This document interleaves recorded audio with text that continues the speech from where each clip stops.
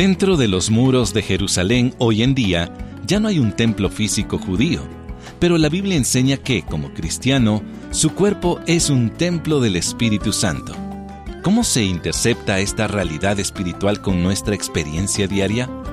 ¿Cómo nos hacemos plenamente conscientes de la participación del Espíritu en nuestras vidas? Hoy, en Visión para Vivir, el pastor Carlos A. Zazueta contestará esas preguntas al continuar con nuestro estudio con respecto a la tercera persona de la Trinidad. Actualmente estamos estudiando la serie «Cuán grande es mi Dios» y continuaremos con el mensaje que inició ayer, titulado «¿Qué significa ser llenos del Espíritu Santo?». Veamos un breve repaso de lo que vimos la vez pasada con respecto al Espíritu Santo. En el mensaje anterior vimos que Él era coigual a Dios, desempeñaba un papel significativo en la comunicación de la palabra. ¿Recuerdan que dijimos que Él la había revelado? Y después a aquellos a quien Él la reveló, la escribieron. Y lo que hace hoy en nuestros días es que lo que ya fue revelado tiempo pasado, lo que ya fue inspirado tiempo pasado, en el tiempo presente, el Espíritu Santo nos ilumina. Nos da entendimiento de lo que significa cada pasaje de la Escritura que leemos. Claro, lo importante es que leamos la Escritura, porque así automáticamente, como muchos que yo conozco, el Espíritu Santo se queda en silencio. Y si usted empieza a hablar diciendo que el Espíritu Santo le dio palabras, habrá que saber cuál espíritu está moviéndose usted. Pero bueno, Él habla, comunica la verdad de Dios. Él es el autor de la regeneración de la vida del creyente. Él bautiza al creyente en el cuerpo de Cristo, es decir, lo identifica con Cristo y con su cuerpo, que es la iglesia. Y también Él lo sella. El sello del Espíritu es lo que asegura que somos su propiedad. Él dice, porque has creído en mi Hijo Jesucristo, ahora no solamente te doy mi Espíritu Santo, es decir, viene a vivir dentro de nosotros, sino que también te sello, te declaro, ahora eres mío para siempre, me perteneces. Y el sello de autoridad de Dios se pone en nosotros, y ese es el Espíritu Santo que tenemos. Pero también, como vemos más adelante, el Espíritu Santo también hace algo especial en nosotros, nos guía. Juan y Lucas escribieron de esta manera.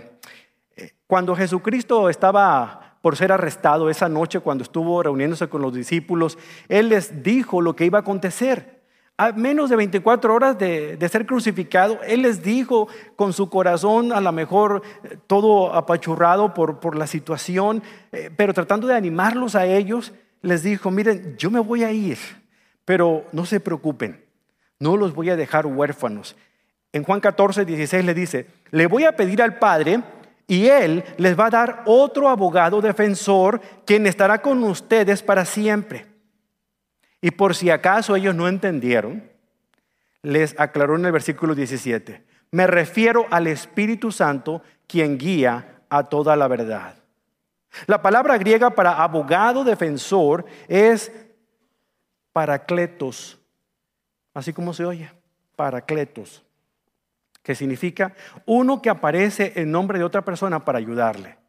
Por eso es que en algunas traducciones de la Biblia, más que consolador, se dice un abogado defensor, un mediador, un intercesor. A mí me encanta la combinación de la palabra que está antes en el griego, que es alos, porque significa otro abogado, otro consejero. Y ese otro es bien interesante porque los discípulos lo entendieron muy bien.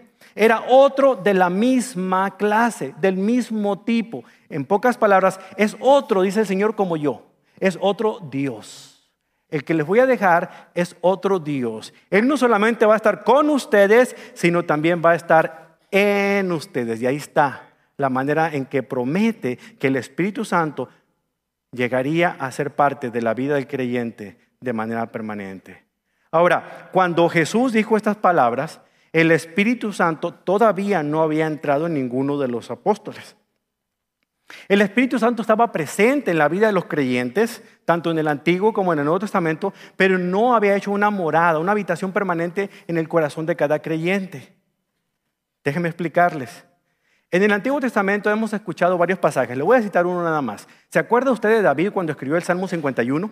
Ese salmo que escribió después del dolor que sentía al haber sido expuesto por el profeta Natán de su pecado de adulterio con Betsabé. El Salmo 51 es producto del dolor que sintió, del perdón que le pide a Dios, de la petición que hace de limpieza espiritual dentro de su corazón por el pecado cometido.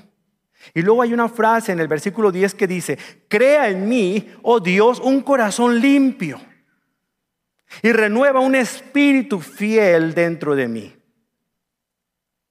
Ahora escuchen el versículo 11. No me expulses de tu presencia y no me quites tu Espíritu Santo. Este es el tipo de pasajes que muchas personas utilizan para decir que nuestra salvación no es segura, que un pecado puede hacer que perdamos al Espíritu Santo, que se nos arrebate. Pero estamos hablando de pasajes donde el Espíritu Santo no había venido todavía a vivir de manera permanente, como Jesús lo está prometiendo aquí en Juan capítulo 14. Sin embargo, poco después de la muerte y resurrección, y cuando Jesucristo ascendió a los cielos, mientras los discípulos estaban reunidos en el aposento alto, el día de Pentecostés, ellos recibieron al Espíritu Santo tal como Jesús se los había prometido la noche en que fue entregado, enjuiciado, y el fin de semana en que fue crucificado, muerto y sepultado y resucitado. Vea lo que dice Hechos 1:8. Pero recibirán poder cuando el Espíritu Santo, aquí en Hechos 1:8, el Señor todavía no había ascendido al cielo. Estaba en la montaña junto con los discípulos y también los apóstoles. Estaba por ascender y todavía le deja la encomienda. Mateo 28 se puede poner junto a Hechos 1:8 porque es la misma encomienda, pero complementa la encomienda. Porque en Mateo 28 le dice que quiere que ellos sean personas que vayan por todo el mundo y hagan discípulos de todas las naciones. Pero aquí les dice que no los van a hacer solos. Les va a enviar al Espíritu Santo para que Él los capacite y que puedan hacer la obra misionera por todo el mundo. Dice, pero recibirán poder cuando el Espíritu Santo descienda sobre ustedes y serán mis testigos y le hablarán a la gente acerca de mí por todas partes, en Jerusalén, por toda Judea, en Samaria y hasta los lugares más lejanos de la tierra. La palabra para poder aquí en griego es dunamis. Más que dínamo, es dinámica. Es la habilidad para poder hacer ciertas cosas. Es la habilidad para vivir vidas auténticas. El Espíritu Santo nos da a nosotros la habilidad para vivir vidas auténticas, tal como Dios quiere que las viva. Porque si es dejado nuestra naturaleza pecaminosa, vivimos vidas hipócritas, haciendo lo que nosotros queramos o lo que vemos hacer a los demás. Pero el Espíritu Santo nos habilita a aquellos que hemos creído en Jesucristo como nuestro Señor para ser genuinos, de una sola cara. Por esa razón, usted no necesita orar para que el Espíritu Santo venga a su vida. Yo me detengo a veces y me quedo un poquito pensativo cuando escucho algunos cantos también. Renuévame. ¿Qué hay que renovar? ¿El Espíritu? No, de acuerdo a este pasaje. El Espíritu está ahí y no se va. Y usted va a ver ahorita la diferencia.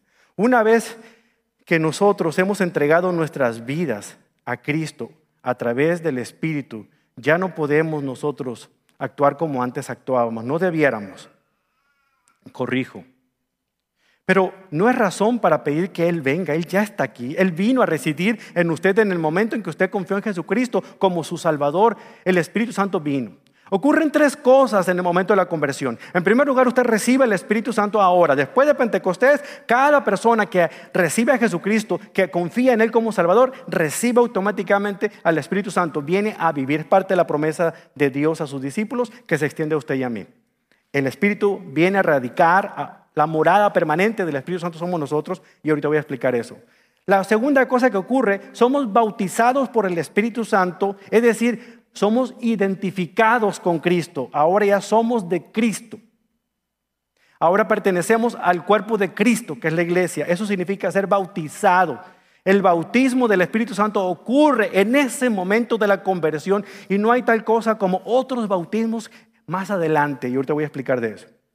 En tercer lugar, lo que ocurre es que en el momento en que somos bautizados, o sea, tenemos la identidad de Cristo, también Somos sellados. Hay una promesa que el Señor va a cumplir. El sello del Espíritu Santo es que ahora recibimos esa salvación y esa salvación es permanente. Ahora somos de Él. Él promete cuidarnos y nada nos va a arrebatar de su mano. Romanos 8:28 hasta el 30. Pero hay un recordatorio que no podemos nosotros pasar por alto. Cuando nosotros hemos entregado nuestra vida a Cristo, ya no nos pertenecemos a nosotros. Ahora le pertenecemos a Cristo. Somos su propiedad. ¿Sabe usted eso? Por lo tanto, usted no puede mandar qué va a hacer con su cuerpo. Piense la siguiente vez que usted se atragante con tacos de carnitas. Primero pídale permiso a su Padre Celestial si puede comer esa cosa. Piénselo cuando usted quiera usar algún tipo de estimulante, alguna cosa que vaya a dañar su cuerpo, porque usted ya no se pertenece a usted mismo. ¿No me cree? Vamos a ver lo que dice el apóstol Pablo en 1 Corintios, capítulo 6. Fíjese muy bien. Dice en 1 Corintios 6:18, huyan del pecado sexual. Y aquí habla específicamente de la inmoralidad sexual.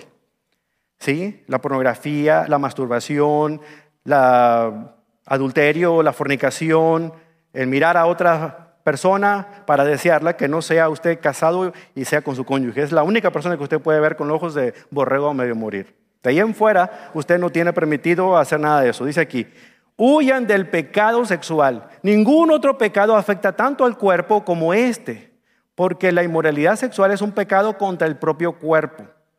¿No se dan cuenta de que su cuerpo es el templo del Espíritu Santo, quien vive en ustedes y les fue dado por Dios? Ustedes no se pertenecen a sí mismos. ¿Se da cuenta? Pablo está diciendo, chiquitos, ahora ustedes ya le pertenecen a Dios. Ustedes ya no pueden hacer lo que les venga en gana, le dice a los corintios y nos dice a nosotros. Los corintios eran famosos por vivir vidas, ¿cómo les diré yo? Con un pie adentro de la iglesia y con el otro pie afuera de la iglesia, eso en el mundo. Eran los cristianos. Yo creo que más cristianos eran cristinos, ¿verdad? Y les gustaba de repente ser muy devotos y decir que tenían la unción del Espíritu y hablaban en lenguas y se jactaban por eso, pero de repente toleraban el pecado que había dentro de la congregación. Por eso Pablo les escribe esta carta para corregir un poquito su forma de pensar. No, ustedes ya no se pertenecen a ustedes mismos, le pertenecen a Dios. Por lo tanto les dice, ¿no se dan cuenta que su cuerpo es el lugar sagrado? Es el lugar donde vive el Espíritu de Dios. ¿No ven que no pueden vivir como les den gana, muchachos? Pero ¿por qué Pablo hace tanto énfasis en el cuerpo humano cuando está tratando de hablar del Espíritu Santo? El versículo 20 nos responde la pregunta. Dice, ustedes no se pertenecen a sí mismos porque Dios los compró a ustedes con un gran precio. ¿Cuál es ese precio?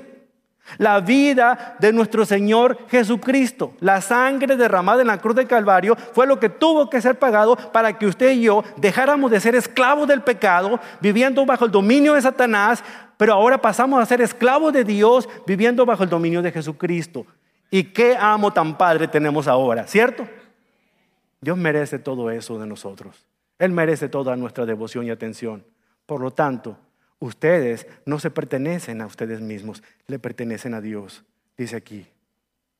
Si continuamos practicando la inmoralidad, después de habernos convertido a Cristo, ahora que Él ha tomado residencia en nosotros en el Espíritu Santo, ¿sabe qué pasa? Degradamos la gracia. No perdemos la salvación, no se confunda, pero degradamos la gracia.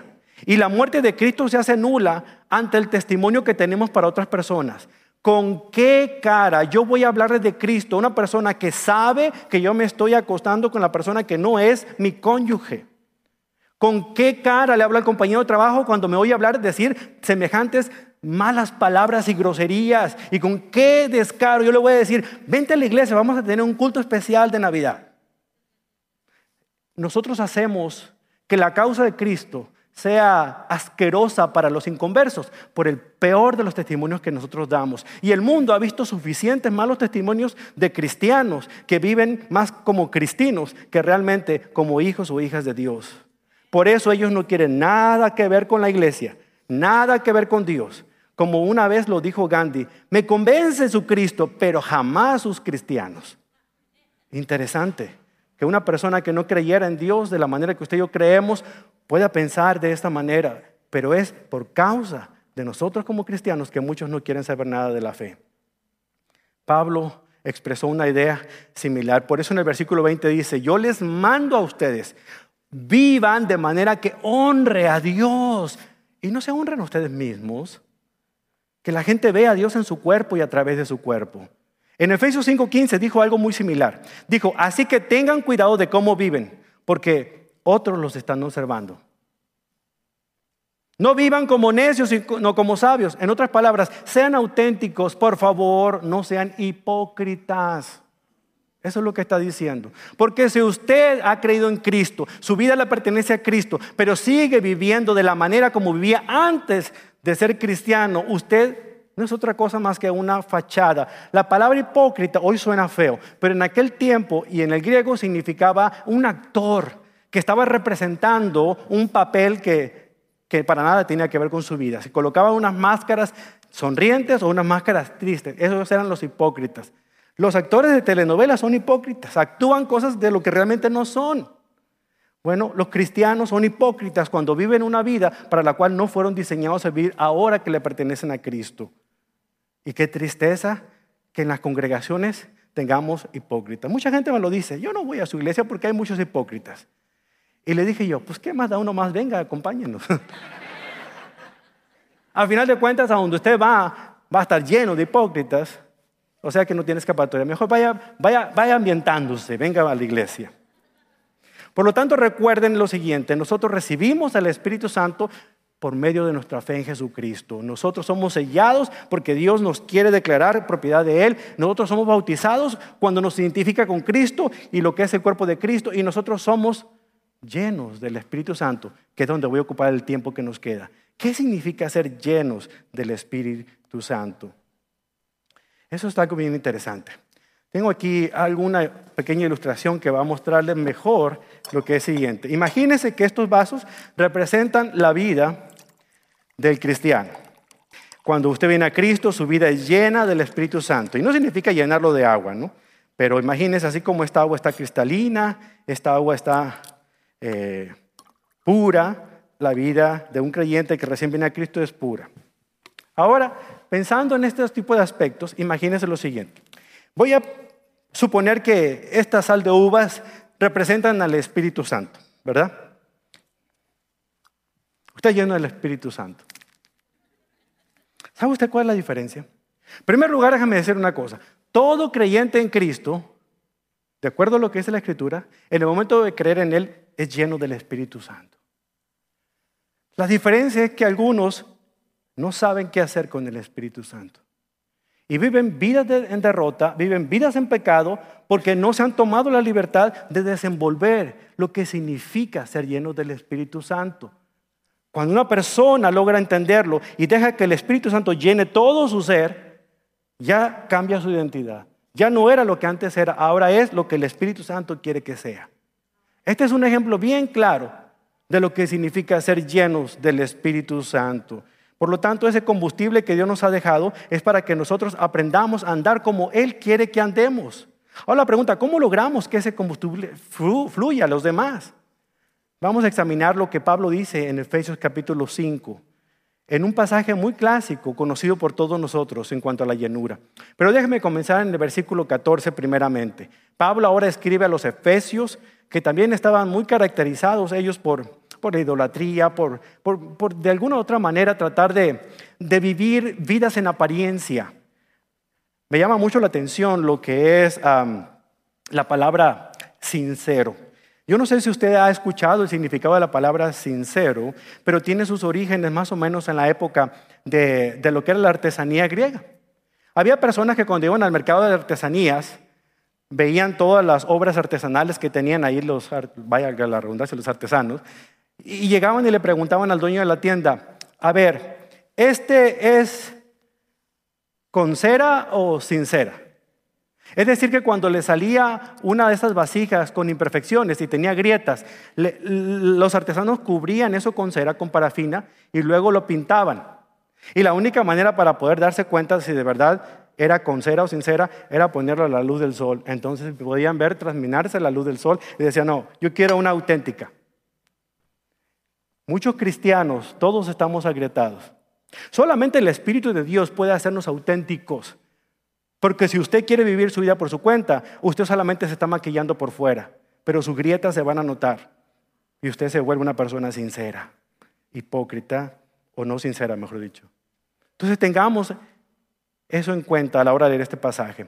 Efesios capítulo 5, versículo 14. Porque la luz hace todo visible. ¿Se acuerda de la artesanía que levanto?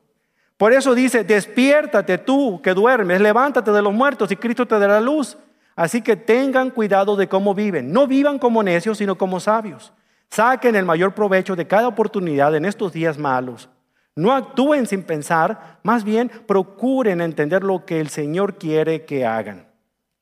Pablo dice que es posible que un cristiano sea salvo, pero que todavía esté dormido, que todavía viva en pecado, que todavía haga las cosas que hacía antes, porque no ha descubierto lo que significa la llenura del Espíritu Santo y lo que produce en él.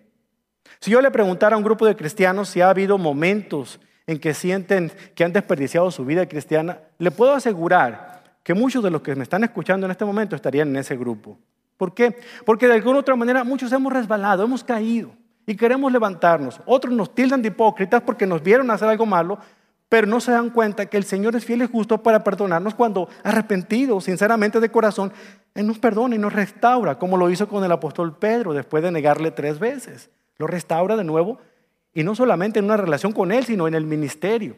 Lo mismo el Señor hace con nosotros si vamos a Él. Y lo hace gracias al Espíritu Santo. De una otra manera particular, entendamos que para que podamos vivir la vida cristiana, no podemos hacerlo en nuestras propias fuerzas. Necesitamos una fuerza mayor que nos impulse, que nos gobierne, que nos lleve, que nos aliente. Y esa fuerza está disponible a nosotros desde el momento en que nosotros nos convertimos a Cristo. Y se llama el Espíritu Santo. Su vieja naturaleza sigue estando ahí, pero adquirió una nueva naturaleza. Y ahora dentro de ustedes se pelean 2 naturalezas para ver quién es la que lleva la delantera. ¿Por cuál caminará usted cada día? Es por eso que la llenura del Espíritu Santo es importante. Porque la llenura del Espíritu Santo tiene un significado muy particular. Y significa ser controlado por el Señor. Ser controlado por Él. En el pasaje de Efesios 5:18 nos dice qué significa. Dice, sean llenos del Espíritu Santo.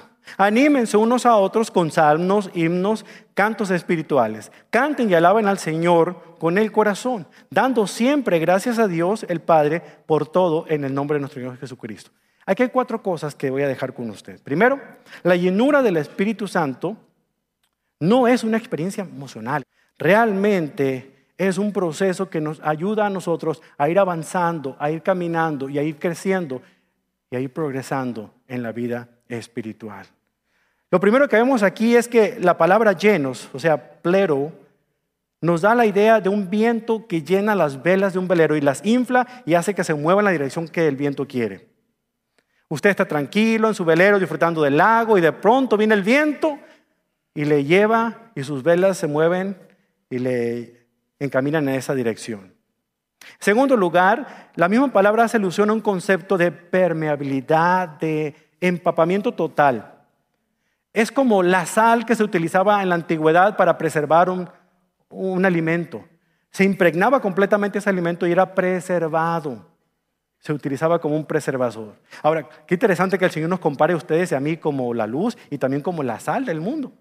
Hemos estado puestos aquí en la tierra para preservar, pero ¿cómo vamos a preservar si nuestra sal no está salada? Por eso necesitamos el empapamiento del Espíritu Santo. Y en tercer lugar, nos da una connotación de un control total. La persona que está llena de tristeza está bajo el control de su dolor y de su tristeza. La persona que está enojada está bajo el control de su enojo. La persona que está rencorosa está bajo el control de su rencor. Bueno, si una persona es llena del Espíritu Santo, debe estar bajo el control del Espíritu Santo.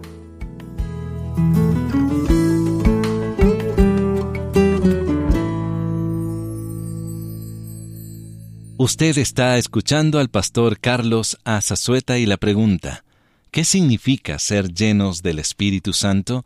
Aquí en Visión para Vivir. Estamos en los últimos días de la serie ¿Cuán grande es mi Dios?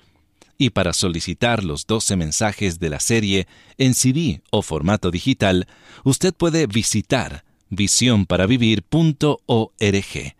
O si desea escucharlos de nuevo sin ninguna interrupción, puede escuchar el primer mensaje hasta el estudio de hoy en nuestra aplicación móvil, así también en el sitio web visionparavivir.org.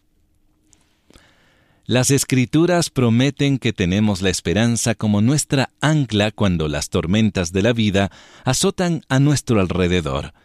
Puede que no sepamos a dónde va dirigido nuestro barco, pero sabemos con seguridad quién lo está dirigiendo.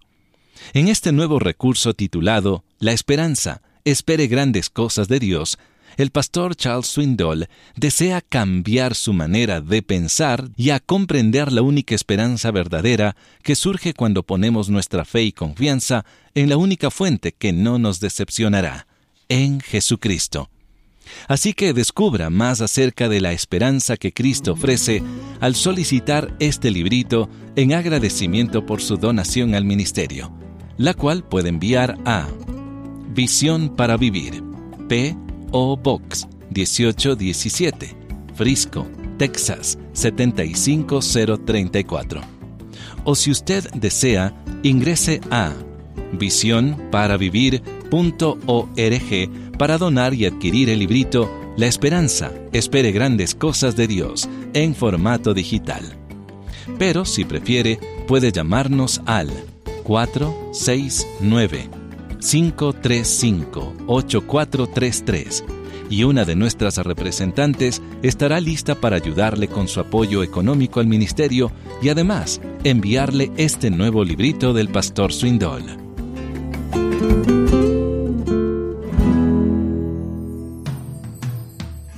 Le invito para que nos acompañe mañana para escuchar la continuación de la serie «Cuán grande es mi Dios», aquí en Visión para Vivir.